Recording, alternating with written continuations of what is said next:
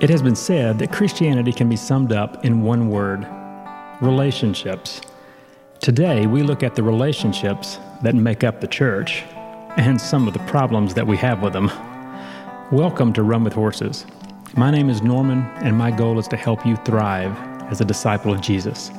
You have a lot of choices that you make every day, so thanks for including me in your journey of following Jesus.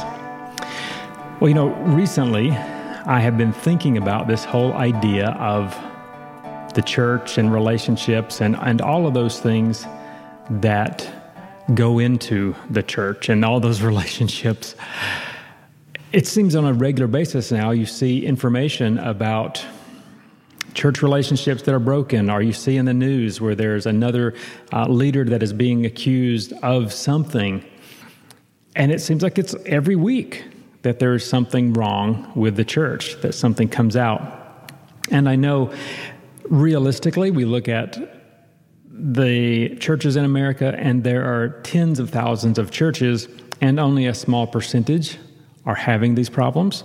But it comes to the front of the news, and it certainly makes Jesus look bad. It makes his church look bad, so we don't ever want to see that.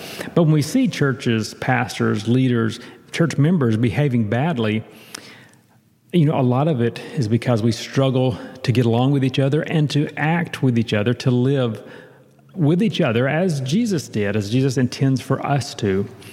So I would say that it's really at its core, it is a matter of spiritual growth and spiritual maturity. And the issue is that we have a sin nature.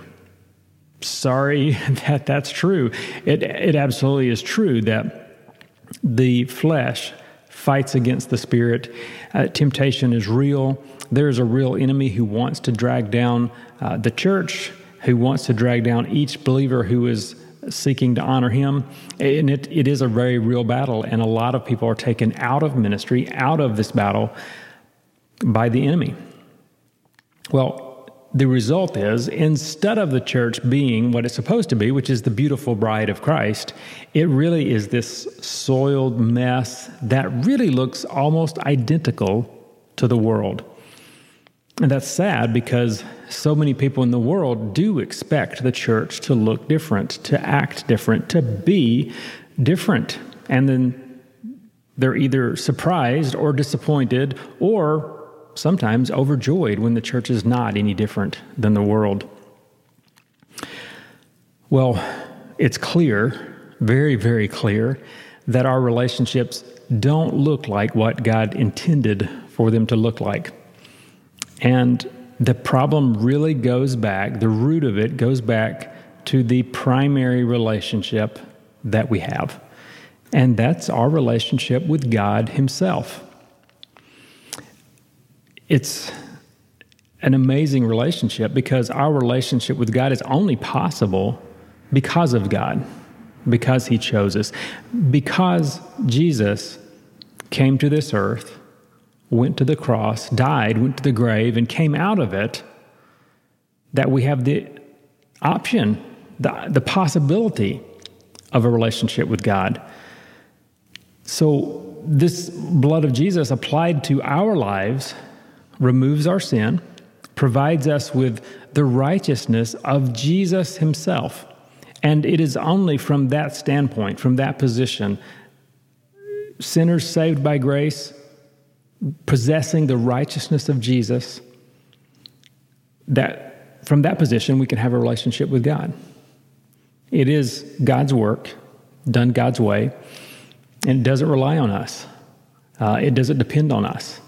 It's not our ability, our goodness. And the thing is, and this is what we struggle with and why this is such an issue in the church and out of the church and for the world, is that we're not instantly changed to be like Jesus. When you, through faith, accept the grace of God in your life and accept that free gift of salvation that's offered through Jesus, you don't instantly become like Him. Your mind is not instantly changed. Your heart is not instantly emptied of all the selfishness and the evil desires, and the flesh is not instantly removed. You don't have your new body right away. All that's not what we'd like. We would like to see an instant change. But God, in His sovereignty, in His wisdom, has us go through this process of sanctification that takes a lifetime. And He does this work in us. So we receive this undeserved gift, and we should have just instantly a heart that's overflowing with thanksgiving, but yet we still kind of like, well, I wanted a little more. It's like we're very natural to complain. We're very quick to find fault, even with God. And even when He has done all the work to draw us to Him and to give us this offering of salvation and grace, we find fault. We complain. And it really is. If you go back and look at the story of the children of Israel, it is really the story of every man. If you can imagine being rescued from this cruel slavery as the children of Israel were, and they're released, and they're not just released, oh, go on your way. They are gifted. They really plunder Egypt, and they have all of this wealth that goes with them.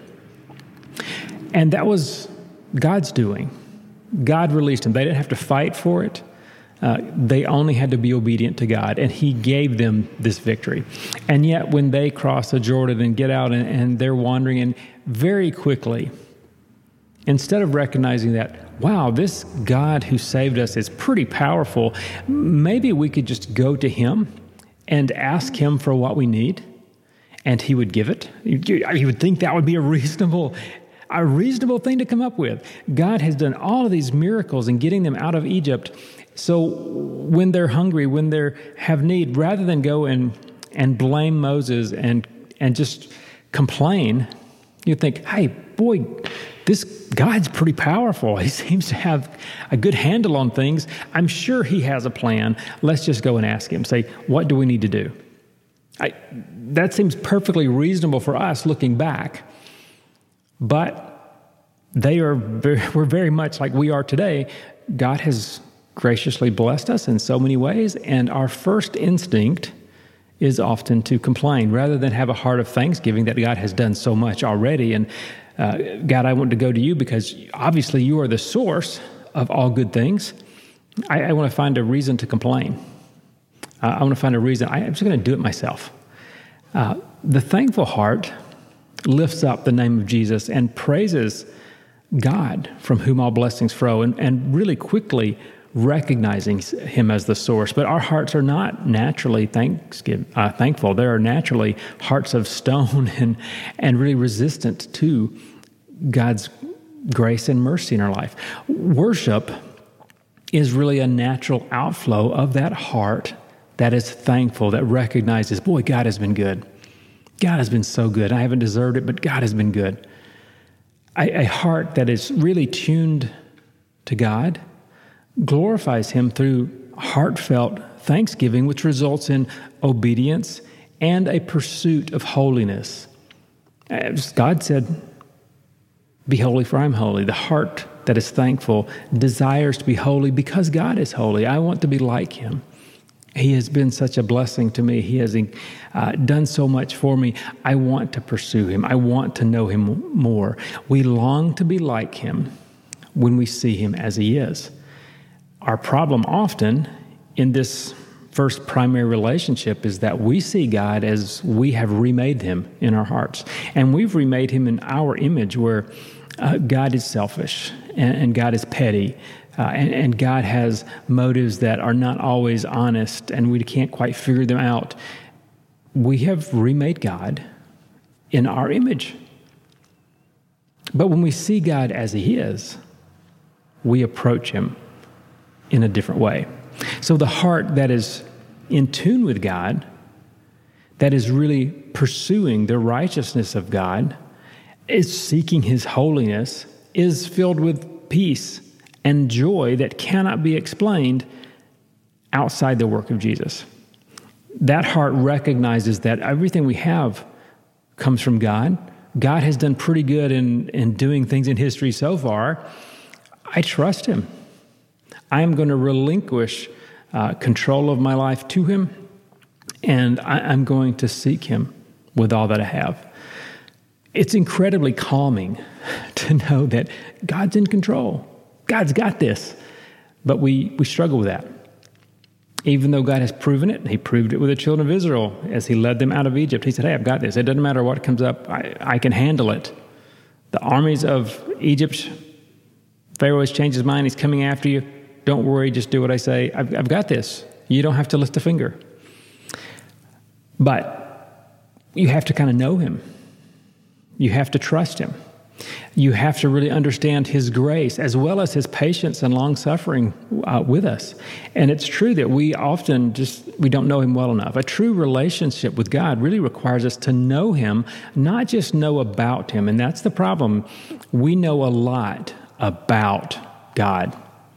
I mean, we know a lot about God. We have heard about God time and time again throughout just years. If you've grown up in the church, years of sermons, you learn all about God, and you have an idea of who he is and what he's doing.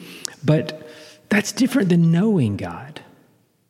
So Paul challenges Timothy, and this is one of the things I really love, that relationship between Paul and Timothy, and I go back to it all the time because I want to be a disciple maker, which means first I need to be like Timothy. I need to learn. I need to be pursuing the things that will help me to learn, but then I want to grow, and eventually I want to be more like Paul.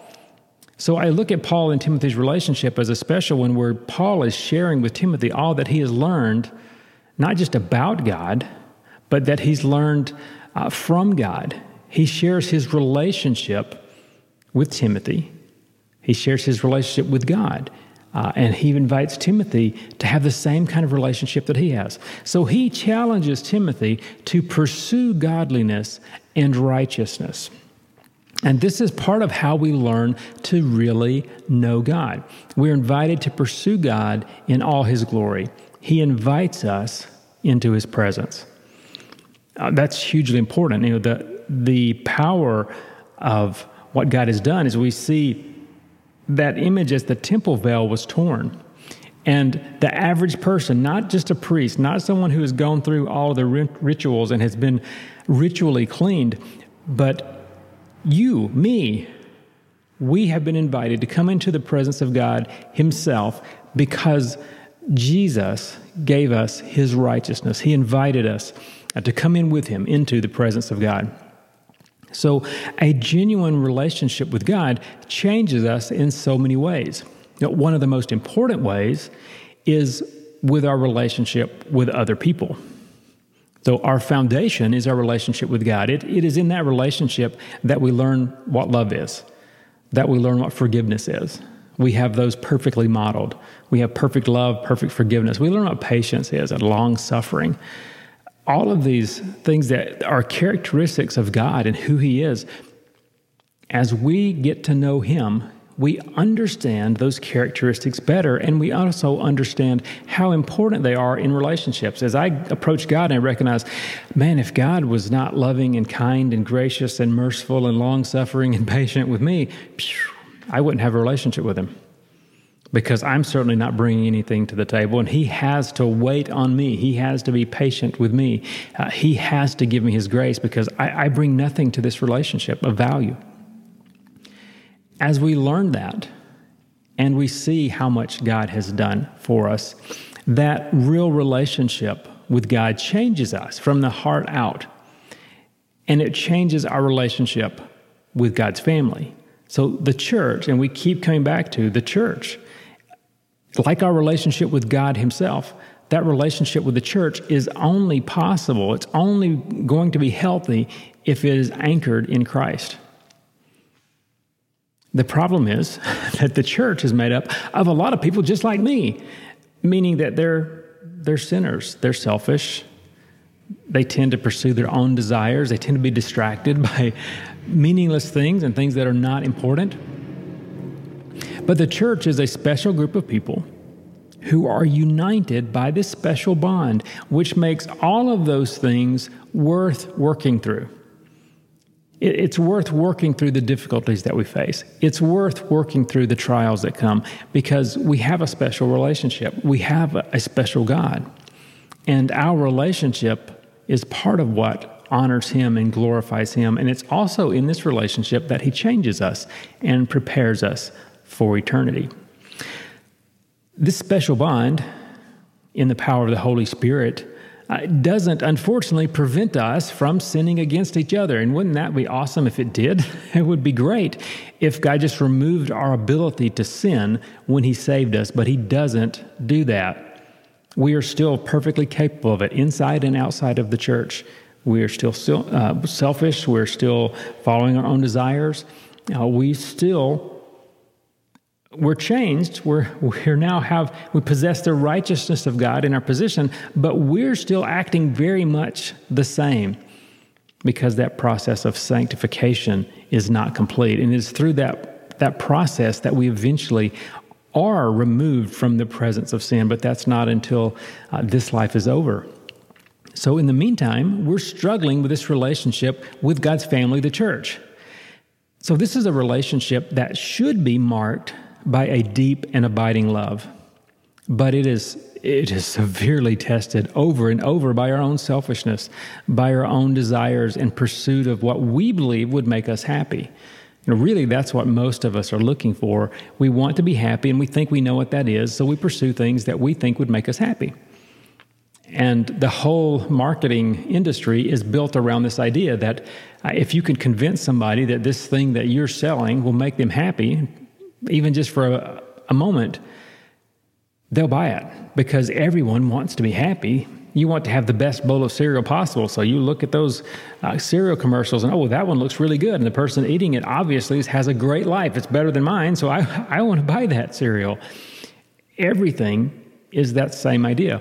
We're looking for things that will make us happy and driving our wants and feeding our desires. And the more we do that, then the more we desire. We become much more attuned to our desires, which is the exact opposite of what God is trying to do.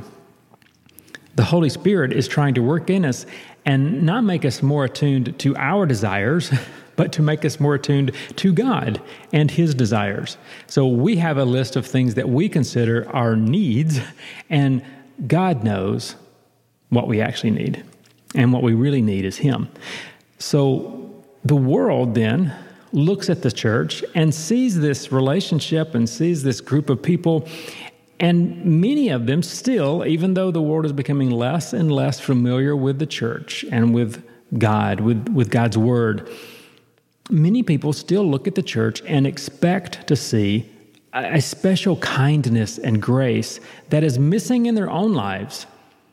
And instead of seeing that, what they see is a mess that looks a lot like the one that they're in. Why is it this way? Well, in part, many in the church, most in the church, all of us in the church, struggle to know God personally. We live in this world, and we just accept so many of the values of the world. We accept that this is how you should live your life. These are the things that you should pursue. And as we do that, then the world comes along and feeds that desire, and we become more sensitive to it, which leads us away from God. Instead of saying, this world is short, the value in this world really comes from knowing Christ and being part of His mission of reconciliation with the world. I embrace that fully and I'm going to pursue that with every ounce of energy that I have. I'm going to become more sensitive to the Holy Spirit. But we don't do that. On the whole, we look at this world and we pursue the same things that our neighbors pursue. We watch the same car commercials and value cars the exact same way. We look at houses and value houses the exact same way. We look at our time and value our time the exact same way. How am I going to spend it? Well, what's going to make me happy? So we struggle.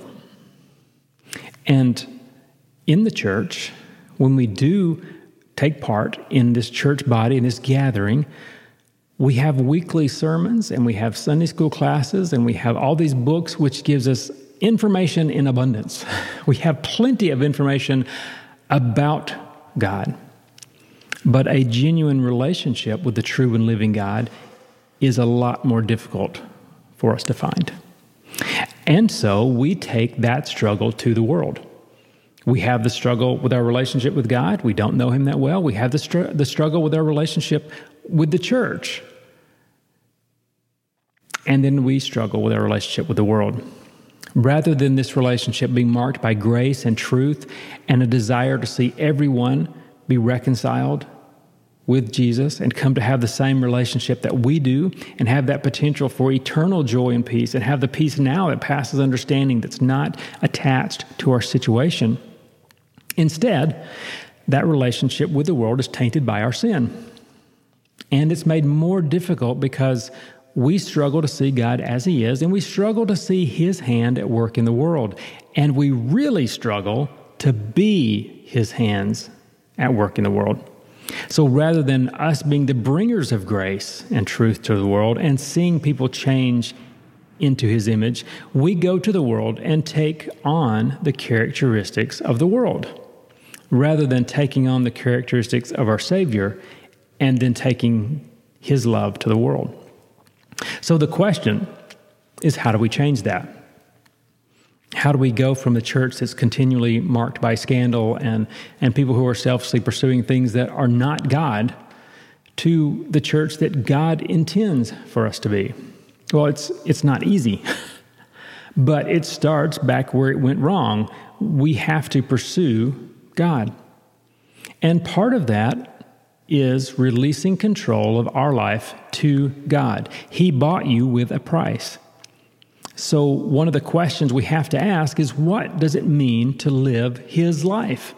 If you aren't wrestling with that question, you might not be living the life God intends. But it's not easy. God isn't making cookies, so there's no cookie-cutter approach to following Jesus. My guess is Peter and Matthew were vastly different in their personalities. They were way different in their gifts and in their ministry. They were different people. God worked in them differently, and God worked through them differently. Well, you and I will be different too. We have different gifts. We come from different backgrounds. We have different struggles. My weaknesses are not your weaknesses. Your weaknesses are not necessarily my weaknesses. We will be different. But we each have to come to the same place where we say, God, I pursue you. I want to know you. And I'm giving you absolute control of my life. Until we do that, we really don't have the foundation for any of our other relationships to be healthy. We don't really have the foundation for our spiritual life and our spiritual growth to be healthy. We should be growing throughout our spiritual life in the way that we grow throughout our physical life. When you're born as an infant. That means you're ignorant and somebody else takes care of you.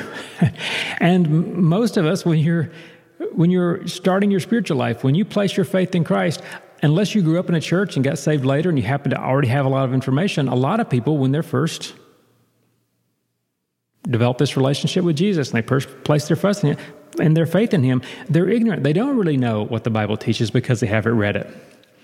They don't have this relationship with Him. They don't know what they need. So much like that infant, we need care. We need the care of the church. We need the care of the Holy Spirit. God's perfectly capable of doing His part. But we don't stay infants. We grow and should become spiritual children. And much like a child in the home, maybe they can't cook supper, but if you put supper on their plate, they can eat it. Well, as a spiritual child, maybe you can't take the Bible and figure everything out on your own, but you can certainly take things that other people have prepared for you, and you should be able to digest those. You should be able to take a prepared Bible study. You should be able to take that sermon and begin to take that and apply it to your own heart and life. But you don't want to stay even a child, and unfortunately, I think easily 70, 80% of the people in our churches are spiritual infants or children. It's frightening how many people have been in church for years and have never read the Bible. They've read parts of it or mostly hear sermons. Their Bible sits on a shelf all week. And they might open it and read their Sunday school lesson on a Sunday morning real quick before they go to church. Okay, that's not leading us to maturity. But we want to go from that spiritual child to the spiritual young adult. The spiritual young adult and the child, how are they different? Well, the child is really selfish and requires still a lot of help to pick out their clothes, to buy their clothes. They're not capable of doing a lot of things that generate what they need for their own life yet. The spiritual young adult is, they're able to be independent. And this is where we cross a line we rely absolutely upon the pastor in the church and devotionals and things that other people have prepared. We cross a line over to, I have the Holy Spirit, I have God's Word, and I can learn and grow myself. I'm able to find the meat there and to live it out. That's a big difference from the spiritual child. And so we have some of these. And I think this is where a lot of that 10 to 20% of people in churches who are actively serving, I think a lot of them are in this category where they're spiritual young adults. They're able to do a lot of these things, and they serve, but they serve kind of selfishly. They want to serve in the way that they want to serve, in their gift and things that make them comfortable. Not that that's bad. We need people to do all those things, but that's not the end of the road. You start as an infant, a child, spiritual young adult is still primarily self-centered. They might not be as selfish as a spiritual child, but they're still primarily living for themselves. They don't have to do what a married couple has to do and have children and sacrifice for somebody else because it's just them. But you want to go from a spiritual child to a spiritual parent, and the spiritual parent begins to take responsibility for other people. They do sacrifice. They're willing to give, even in situations where they don't get anything in return. And we need to expect that in our own life. And part of how we do that is pursue Jesus, to really get to know him, to pursue him with our heart, soul, mind, and strength. And this is the path to righteousness. This is the path to godliness and to holiness, to really know Jesus, not just know about him. Are you wrestling with how to know him better? Well, you should be. It is one of life's greatest joys and one of life's greatest journeys that you can take. And as we are releasing control of our life and we're pursuing Jesus, then one of the things we have to be developing is this humility of Jesus, which asks us to consider others better than ourselves. We're asked to submit to one another. Are you wrestling with how to do that in your home, in your church, in your community, in your work? You should be. It does not come naturally for us. But these three things are key if we're going to see the church become what it can be, to release control of our life to God, to pursue Jesus with all our heart, soul, mind, and strength, and to humbly approach others and consider their spiritual life and their growth. So I'll stop at these three today. They're all huge if you take them seriously. Take a lot of effort to really apply. God called us to live a meaningful life. Pursue him with all you have. Thanks for joining me. Write me at norman@runwithhorses.net if you have any questions or comments. I'd love to hear from you. My prayer is that you reflect the glory of God and never stop running. Have a great day.